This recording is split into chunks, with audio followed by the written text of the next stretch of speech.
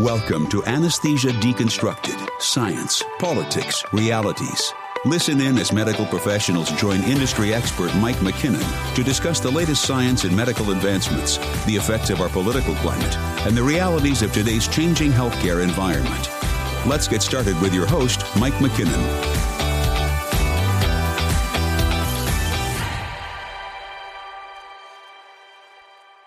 Today on the podcast, we're excited to have Mr. Scott Becker, JD CPA. He's a 1989 Harvard Law School graduate, author of 4 books, and a leader in the healthcare profession. As a partner in a national law firm of McGuire Woods, Scott Becker provides legal and strategic services exclusively in the area of healthcare. In addition to all that, he runs Beckers Healthcare, which is the go-to source for healthcare decision makers and one of the fastest growing media platforms in the industry with over 3.4 million subscribers. Welcome to the podcast, Mr. Becker. It is our honor to have you here. Well, thank you so much, Mike. We appreciate you having me. Thank you, sir. So tell us a little about your journey into law and your background. Sure. So great question. And when I see some of the questions you've posed, I feel so non-direct and so non-linear. So I ended up in law school. Goodness, I grew up in a community where the concept was you had 3 choices. You could be a doctor, a lawyer, or an accountant. Those were the 3 choices. I ended up wanting to be in business and / an accountant, and then went to the University of Illinois as an undergraduate, which is in the middle of the country, Champaign-Urbana. Ended up applying to law school and doing sort of double business major in college, finance and accounting. Applied to law school, applied to business school, inadvertently got accepted to Harvard Law School, so ended up in law school. But it was sort of a very secondary choice, but one of those kind of things where once you got into Harvard Law School, it was hard to turn down, so went to Harvard Law School. It wasn't some great plan or design. It sort of inadvertently ended up there. It's crazy. And I mean, Harvard Law School is huge. It's where people want to go.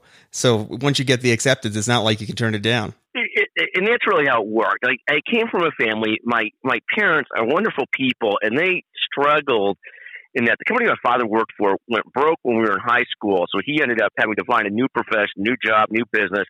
And sort of they, to their great credit, had a chance to go to another law school on a total scholarship. And my parents, to their great credit, were like, no, we'll find a way to make this work. And so thus I ended up at Harvard Law School. And sort of as you said, I had no visions to go to Harvard Law School. It ended up being a wonderful, wonderful experience. I had the chance to be a teaching assistant with Barack Obama in one of my classes, people like that, much brighter than myself. It was a fascinating experience. And I give a lot of credit to my parents who basically stepped up when they really didn't have the finances to do so and said, we'll help you do this. You got into Harvard, we'll go. So it was a great experience. That's amazing. I mean, it's amazing when parents take that much, put that much work into their children to give them the best opportunity. And that's basically what happened in your case. It's really true. And how did you end up getting interested in healthcare and healthcare law? It's so funny because each of these questions end up being somewhat inadvertent. So I practiced my first 2 years after law school at a large firm. And like many people to the first 3 years of law school practicing in a large firm, it was just, 2,000, 2,500 hours a year of billable time. It was sort of very, very challenging, great firm, but brutal. I was kind of burnt out. And sort of the one lesson I came away with, and I started to do some healthcare corporate work, was that if I was going to practice for the long run, I had to sort of figure out what I wanted to do. And so I ended up joining a firm that had, quote unquote, a healthcare department. And healthcare departments were different than the typical departments. Most departments in law firms are built around a specialty, like litigation or corporate work or securities work or malpractice work, or whatever they are. Healthcare was built differently. It was built as an industry group. So the great thing about it is you had the chance to explore, do I want to do transactional work? Do I want to do litigation? Do I want to do regulatory work? You could choose amongst those groups. So I sort of inadvertently ended up in healthcare department because it gave me the option to sort of figure out what I wanted to do. And I ended up focusing my practice in sort of the business side of healthcare. And that's where we evolved through this. And that was sort of how I ended up in healthcare.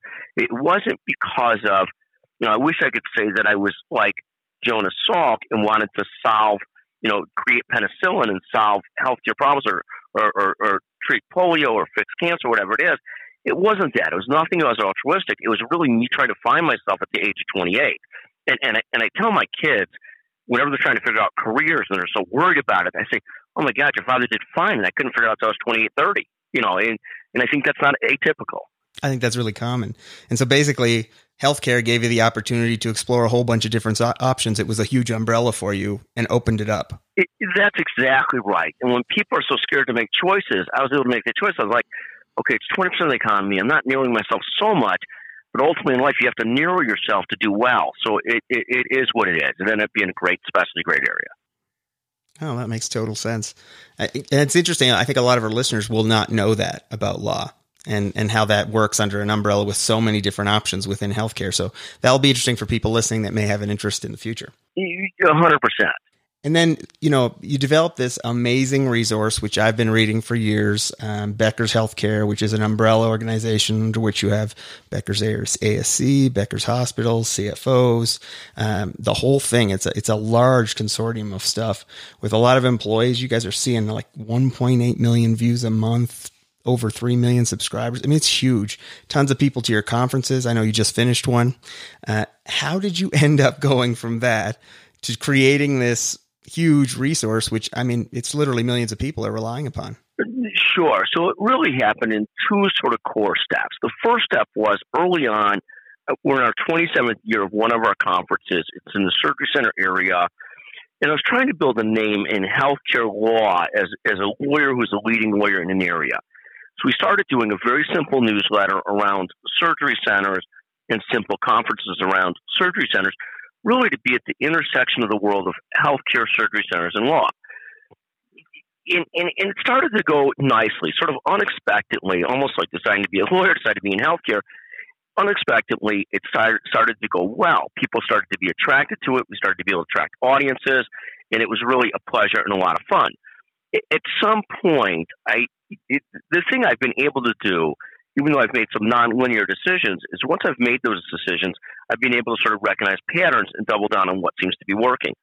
At some point, and the great credit goes to Jessica Cole, our CEO, and a lot of the editorial leadership in our team, at some point I started hiring people directly into that company to expand that company, meaning Beckers Healthcare. And so about 12 years after really starting it, I was outsourcing everything to that point till about 15 years ago, 12 years after I started it. We started to hire full-time employees, and we started to expand. We were just in surgery centers to begin with. We grew into two different areas at that point, hospitals and health systems, and orthopedics and spine. And then finally, you fast forward about 5 to 7 years ago, we got into the health IT area. So it's really four core specialties: hospitals and health systems, health IT, surgery centers, and spine. And then within those, there's different publications and sectors within those four, but that's where we ended up. But it ended up being sort of started it for legal marketing purposes and grew into real business. It's pretty amazing. I mean, you started this essentially at a time when the internet was in its infancy. So it took some vision to move it from this newsletter you created into what is now this huge online content creator with a lot of information that's accessible for everybody. Well, no, thank you. In vision, I don't think of it as great vision. I think of it as, I like the compliment, but I think of it differently. We got into this, and we were just doing some small things. And as we grew into the hospital sector, there's a magnificent publication in the hospital sector called Modern Healthcare, which was the great print publication in healthcare. There's also a great print publication in surgery centers at that time called Outpatient Surgery, and there was another one called the Surgery Center. And what essentially happened was we didn't have the resources to win in print. Starting a print publication is, a very expensive endeavor. You have to print it, you have to publish it, you have to mail it, you need all the writers and so forth. So we made a decision early on, and this was the smart part of it, but it wasn't a vision. It was, oh my God, we can't win in those areas. We can't be the best print. It's just too expensive. And I needed the resource. I was funding it myself. And so we ended up deciding we would try and be top in online publications and top in events. And that was really the direction of the company. So we were able to focus very clearly, almost on necessity, not out of brilliance and not out of vision, but out of necessity. We can't win there. Let's pick things we could win at. Right, that makes sense. And also hard work. I mean, that's the other side of it, right? It's not just that you fell into it. It's more that you put the effort in and the work in, because it certainly was bootstrapped by you guys. A lot of work, and Game Changers was, in the first couple of years I started hiring full-time people. We must have hired 10 or 15 and sort of sorted them out to be left with several magnificent people. And those people have really been, there's only, what I've learned in life is nothing gets done without teams. So whatever you do, nothing great gets done without teams. Anybody who says differently is either extraordinary or a liar. And for me, the difference maker in my law practice and in this business was hiring and developing great teams to go with having a plan and developing a direction once we sort of clarified the direction. All right. Find the right people, put them in the right positions, and give them the ability to take ownership. It's really true. And now you guys are just coming off of, you mentioned it, your 26th annual meeting for the ASC side, which is your oldest one. How many people did you have there? And I just want people to get a sense of how huge these meetings, people should attend, is what I'm trying to tell them. Sure. So we have our core business model. Core way we reach our audiences on the meeting side is we have 2 big health system meetings a year, 2 big health IT meetings a year, and 2 big surgery centers meetings a year. A big surgery center meeting might be 1,500 people. So it's not thousands. Our big hospital meeting is 5,000 people. But even in our surgery center meeting, which is in its 26th year, 1,500 people, but highly focused on the business of surgery centers. And then we try and have this concept where lots of sessions to learn and then a handful of fun keynote sessions at the meeting. So at this meeting, we had people like Kevin O'Leary from Shark Tank, Randy Zuckerberg, who's sort of a famous radio personality and the sister of Mark Zuckerberg, terrific woman leader and speaker, Sugar Ray Leonard, the boxer, who was just magnificently fun to have in person, just a pleasure of a person. Then we had Tucker Carlson, the Fox TV show host, and we try and be completely nonpartisan. So Tucker Carlson spoke at this meeting. Our last meeting, the Health IT meeting, Hillary Clinton spoke at, former Secretary of State Clinton. So we try and be totally nonpartisan, but we do try and make this mantra in all of our meetings of teach. And so lots of learning, lots of education, lots of networking, plus entertain. So we try and have fun keynotes. So it's really become a labor of love, and a great team supports all of it. Yeah, meetings like that are really where you get an opportunity to interact with those who are just as interested as you are in that sector. That's where the experts are going to be. To put all this together has just been a huge undertaking for you and your team. And, I want to say it now so that people hear it, that I talk to people all over the country, and people are very thankful that you have created this resource. They don't know the process behind it, and I've only recently learned all of the information between how long it was and all the different functions. But it is pretty amazing to have put this together. People are pretty excited to have the availability just to read some of these articles. You can't get that information easily anywhere else, and it's all in one place. So Beckers has been huge. Thank you. And kudos to our editorial team. Great leadership, the 2 editors-in-chief, Molly Gamble, Laura Durda, not to give them a quick shout-out, but just fantastic, and a lot of great editorial leadership. And then a core mission of being short and concise to the point, giving people what they need to know, a quick sense of what's going on. In the old days, I think of myself as very bright, Harvard lawyer, all this kind of stuff. I would write long, interesting articles that I thought were interesting, but no one would read them. And so what we moved towards was the short, concise method of writing. And it took a long time to get an editorial team that was willing to get on board with that concept. And we've got great leadership there, because what we really moved towards was away from the writing that I used to think I wanted to do, and to the writing that our audience actually relates to and wants to read. And it was a fascinating sort of education for me of writing what I thought were very deep, thoughtful articles, and nobody would read them. And then we moved towards short, concise, giving people what they need. Here's what's going on in your sector. Here's what's happening. And that's what people want to know. They want to know what's going on here, what's going on there. Do I have to worry? Do I have to think differently? Do I have to do something differently? They're not interested in Scott's long thoughts of something. They're just not. Absolutely. It is an art form to shorten something down. It's way harder than writing I'm the same way. I want to write a long thing, a soliloquy about my thoughts, and no one cares. But they just want the bullet points, right? And we're in a world of sound bites, and that's what people are looking for. It's true. And what happens is we had enough data and analytics. Not this fancy analytics everybody talks about, but you get very clear. You get great clarity of this many people read that article, this many people read that article. I better write more like this. Very simple. Yeah. They tell you what they want, essentially. Exactly. Well, awesome. It's an amazing story, certainly, for sure. And then one of the questions that I had mentioned to you is about this executive order that came out from President Trump, talking about removing regulatory barriers in states and federally. And it kind of relates in part to APRNs and CRNAs like myself, nurse practitioners, physician assistants. How do you see in the future that rolling in to impact the industry? Sure. So it's a great question. And I personally try and completely stay out of this fight that goes on between CRNAs and the medical doctors, the MD anesthesiologists, and the turf war that's there. The thing that I will comment on is there is no way around it with the growing population that lives a lot longer, 325 million people, and living longer, and more people coming out of Medicare every single day. There's no other way to address the shortage of physicians than to allow people to practice at the top of their license. It doesn't mean that I'm on one side or the other, but there's got to be this movement to allow where you can people practicing at the top of their license, because there's just not enough doctors in the country. There's just not. It's a problem that we need to address, our nation needs to address. The doctors are critically important to the delivery of healthcare. If you ever need a specialist in a small town or large town, it's just very hard to find them. Medical school should be shorter. There shouldn't be so many weed out types of things for doctors. There's a lot of brilliant people that could be doctors that are weeded out stupidly. We need more doctors in our country. Doctors are the backbone of the system to go with nurses, to go with the allied health practitioners. So I don't have a side in the issue. I do believe that people need to practice towards the top of their license, and that we're going to face horrible shortages in our country.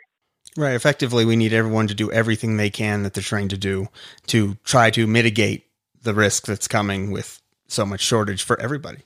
That's about right. There just is not enough physicians, et cetera, in the country in the long run. Access is a problem now. I'm in the middle of the healthcare business, and to actually get the doctor I need to get for a certain thing for a family member, I need to use every connection I have. And I can't even imagine for people that aren't in the middle of the healthcare business. Right, exactly. I mean, I live in a small rural town. Here, there's only so many people. If I wanted a specialist, I've got to travel to somewhere where I don't know these people. My connections don't exist there in the way that they might here. And so it definitely becomes complicated. Access is a huge deal. 100%. And when you're looking down the road of all this time you've spent looking in healthcare, the healthcare industry, dealing with Beckers, where do you see us heading in the next 5 years to 10 years with surgical services in general in the healthcare system? Do you think this is going to end up in a bundled care, Medicare for all, something totally different? Right. So it's a great question. There's three different sort of core options people talk about. They talk about Medicare for all, they talk about a public option, and they talk about the free market.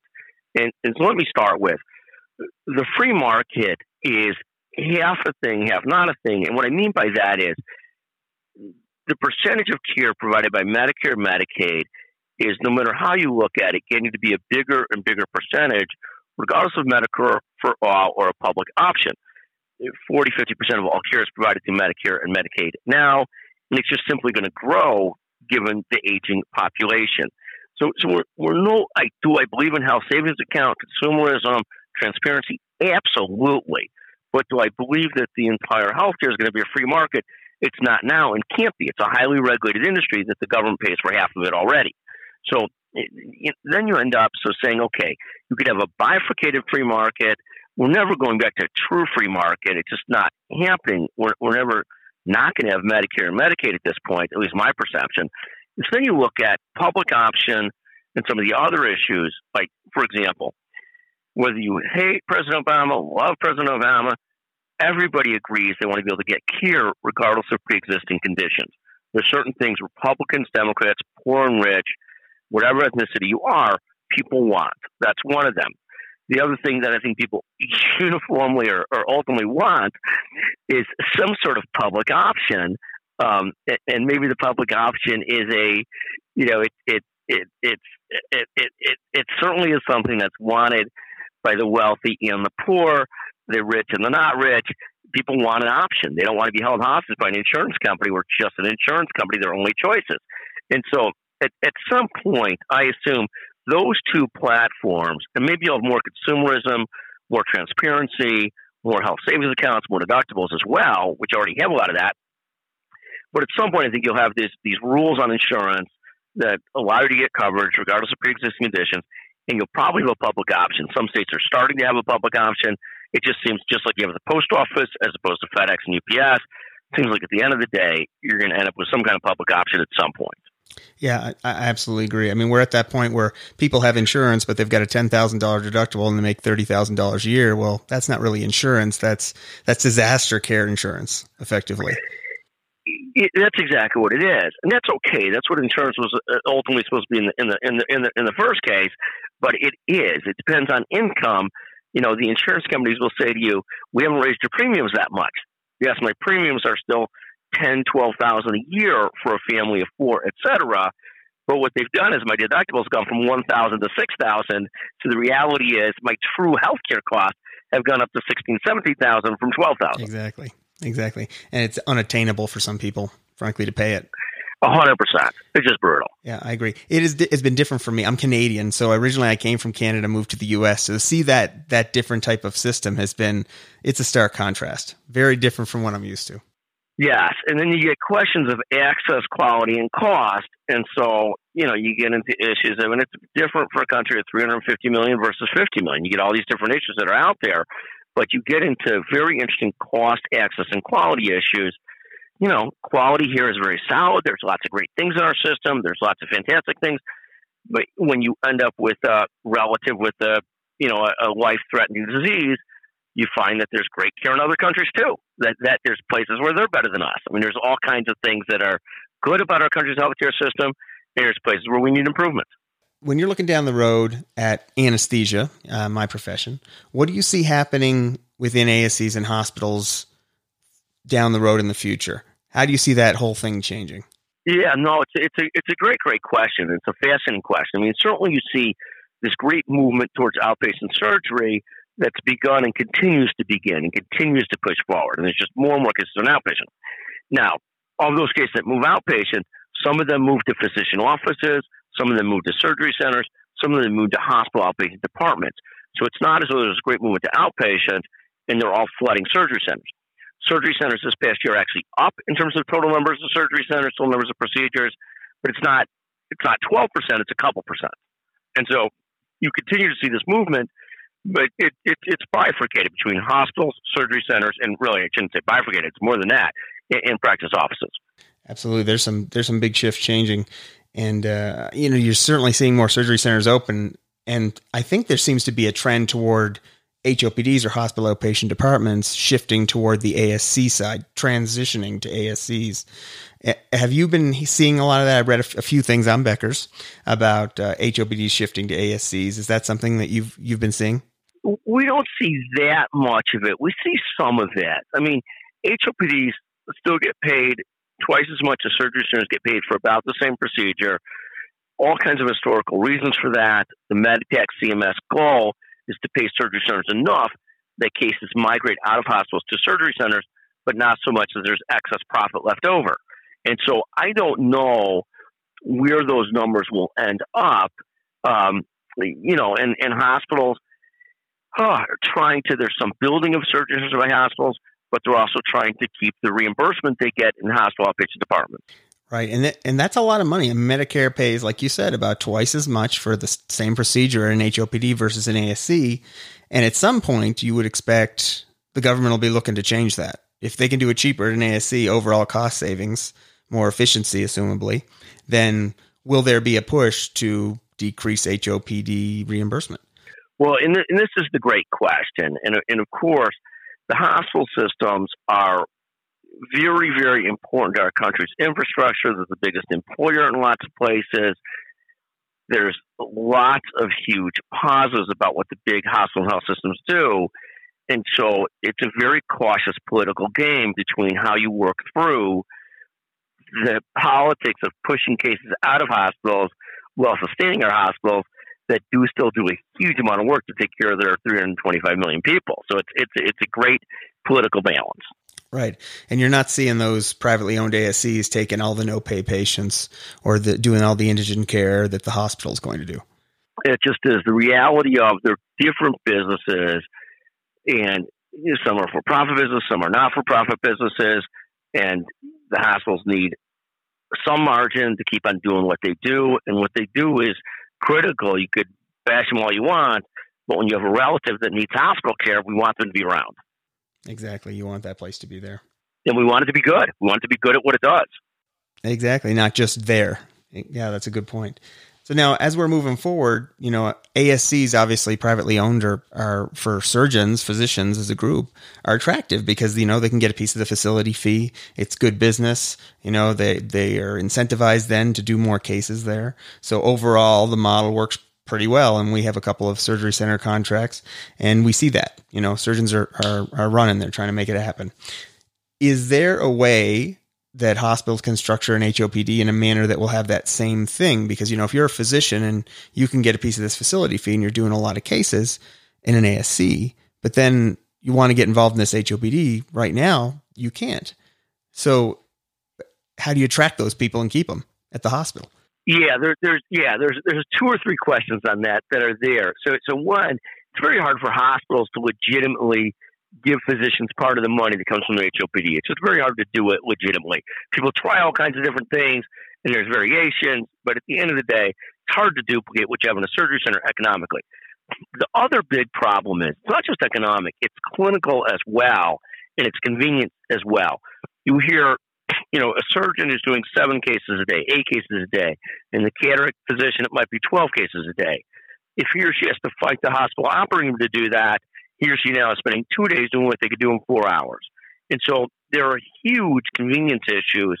And in a world where we have shortages of physicians, shortages of allied health practitioners, and great burnout and great burden, the surgery center provides a huge offset to some of those problems. I mean, imagine, you do it as a CRNA sometimes.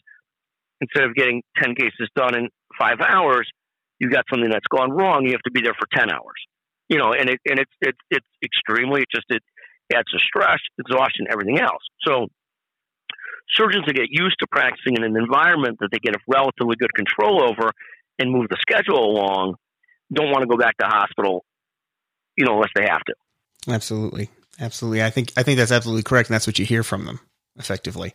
Now, in the bigger picture, do you see healthcare starting to contract a little? One of the things that was different from Canada, where I came from, is that things are centralized, and that saves money, right? Do you think that's coming for us? I've noticed just reading both on Beckers and other resources that a lot of smaller hospitals have closed across the country over the last few years. And so rural facilities, kind of like the one I'm at. Do you think that we're heading down that road more as a trend, decreasing access again?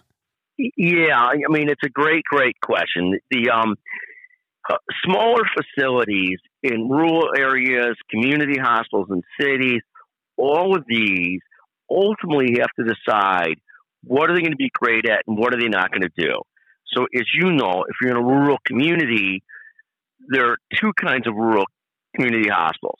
There's those that understand this is what we're doing and we're going to do it great. And there's those that are trying to do too many things. And so the great example of the rural hospital trying to do too many things is you could literally sit in a board meeting where none of the board members will take their family members to that hospital for care. You follow me? I do. And that is typically a rural hospital that, unfortunately, due to today's world, is trying to do too many things. They just can't staff it. There's not enough physicians. There's not enough staff. There's not enough anything to keep those things going in the right direction. So you will see more and more of this where people travel for more advanced care, for tertiary care, for certain types of things. It just, the world has become, over the last 50 years, more urban than it was, and it's an unfortunate thing, but it is what it is. I mean, it's almost like in the old days, all these physicians would graduate, or they'd come out of the Army, and they'd go any place in the country to be in a great community. Now, for a million reasons, family reasons, spouse reasons, all kinds of reasons, they all congregate to the more urban areas. And it's not too different with staff. So you've got a situation where it's very hard for the community hospitals to do what they used to do for a lot of reasons. And so do I see more of a contraction? Probably, yeah, 100%. And then it's not that the country has to pay to do all things in every single place, but it has to make sure those people in our rural communities have access to great care in total. And it's harder, but that's why, like you talked about earlier, pressing the top of your license, remote care, virtual care, and ultimately finding ways to create pathways where there's a great local facility that does X, Y, and Z, but people have the ability to get to a little bit more regional community hospital or center for more challenging or critical care. Oh, absolutely. I mean, there's downward economic pressure on healthcare. We all know that. And ultimately, to get, new surgeons, new services in a rural area, you got to pay a premium. I mean, if you could live in Scottsdale, Arizona versus small town Arizona, where the biggest store is Walmart, and make more money down there, why would you come here? It's a difficult thing to manage for these small facilities because they've only got so much resource. It's not a value judgment. People are all over the place where they want to live. It's just that if there's a small population, the healthcare system doesn't have the resources to to recreate all the doctors and everything else in that community. What's your next big thing? What's the next big thing for Beckers? For Beckers Healthcare, our core mission is to strengthen the areas we're in, the hospital health system community, the surgery center community, the health IT area, and then the spine community. And we're a big believer, and you put 80-90% of your efforts into what you're doing currently, what's going well, doubling down on that. And then we spend 10-15% of our time exploring other areas and trying to look at those. And those are more sort of what I call creative dabbling into either new product lines within those 4 vertical areas that we're in, or a new vertical area. But really, 80-90% of our mission is really focused on making sure we've got 6 meetings a year. We've been in this for 27 years. Our business is never to have a meeting a week, meeting a month. It's really 2 in each sector a year. We don't really want any more than that. We want to make sure the things that we do, we actually do great. And so it really starts with the 89% of efforts and doubling down on what we're doing. Awesome. Well, I think that's going to serve more people ultimately. And so what last words of wisdom would you want to leave for our listeners out there, the anesthesia listeners and the others that are going to listen to this podcast? What would you tell them about our industry, healthcare in general? There's so much. It's such a broad question. What we tell people, the great game in life is to have a plan and stay engaged. And so find your plan, stay engaged. And then again, we always talk about nothing happens without great people and great teams. I mean, I look at what you do. You do a magnificent job as a CRNA, and then you do a magnificent job trying to stay in touch with your community and stay engaged in what's going on and know what's happening. And that's half the battle right there, is know your core, stay engaged, and obviously do things with great people. And so it's just a pleasure being on your podcast and visiting with you. Thank you. Oh, I appreciate it, Scott. You've been great. It was fun to talk to you. I mean, we've had some communication in the past, and I've read a lot of your stuff, but just the opportunity to have a discussion back and forth has been amazing. I'm sure people are going to really appreciate it, and thank you for taking time out. I know you're really busy to do this with us, and excellent. Thank you so much. Thank you very much. That's all for this episode of Anesthesia Deconstructed. For more information based on today's discussion, be sure to visit us at anesthesia-deconstructed.com. You'll also gain access to our blogs, editorials, and more resources to keep you updated on the science, politics, and realities of today's medical industry. That's anesthesia-deconstructed.com.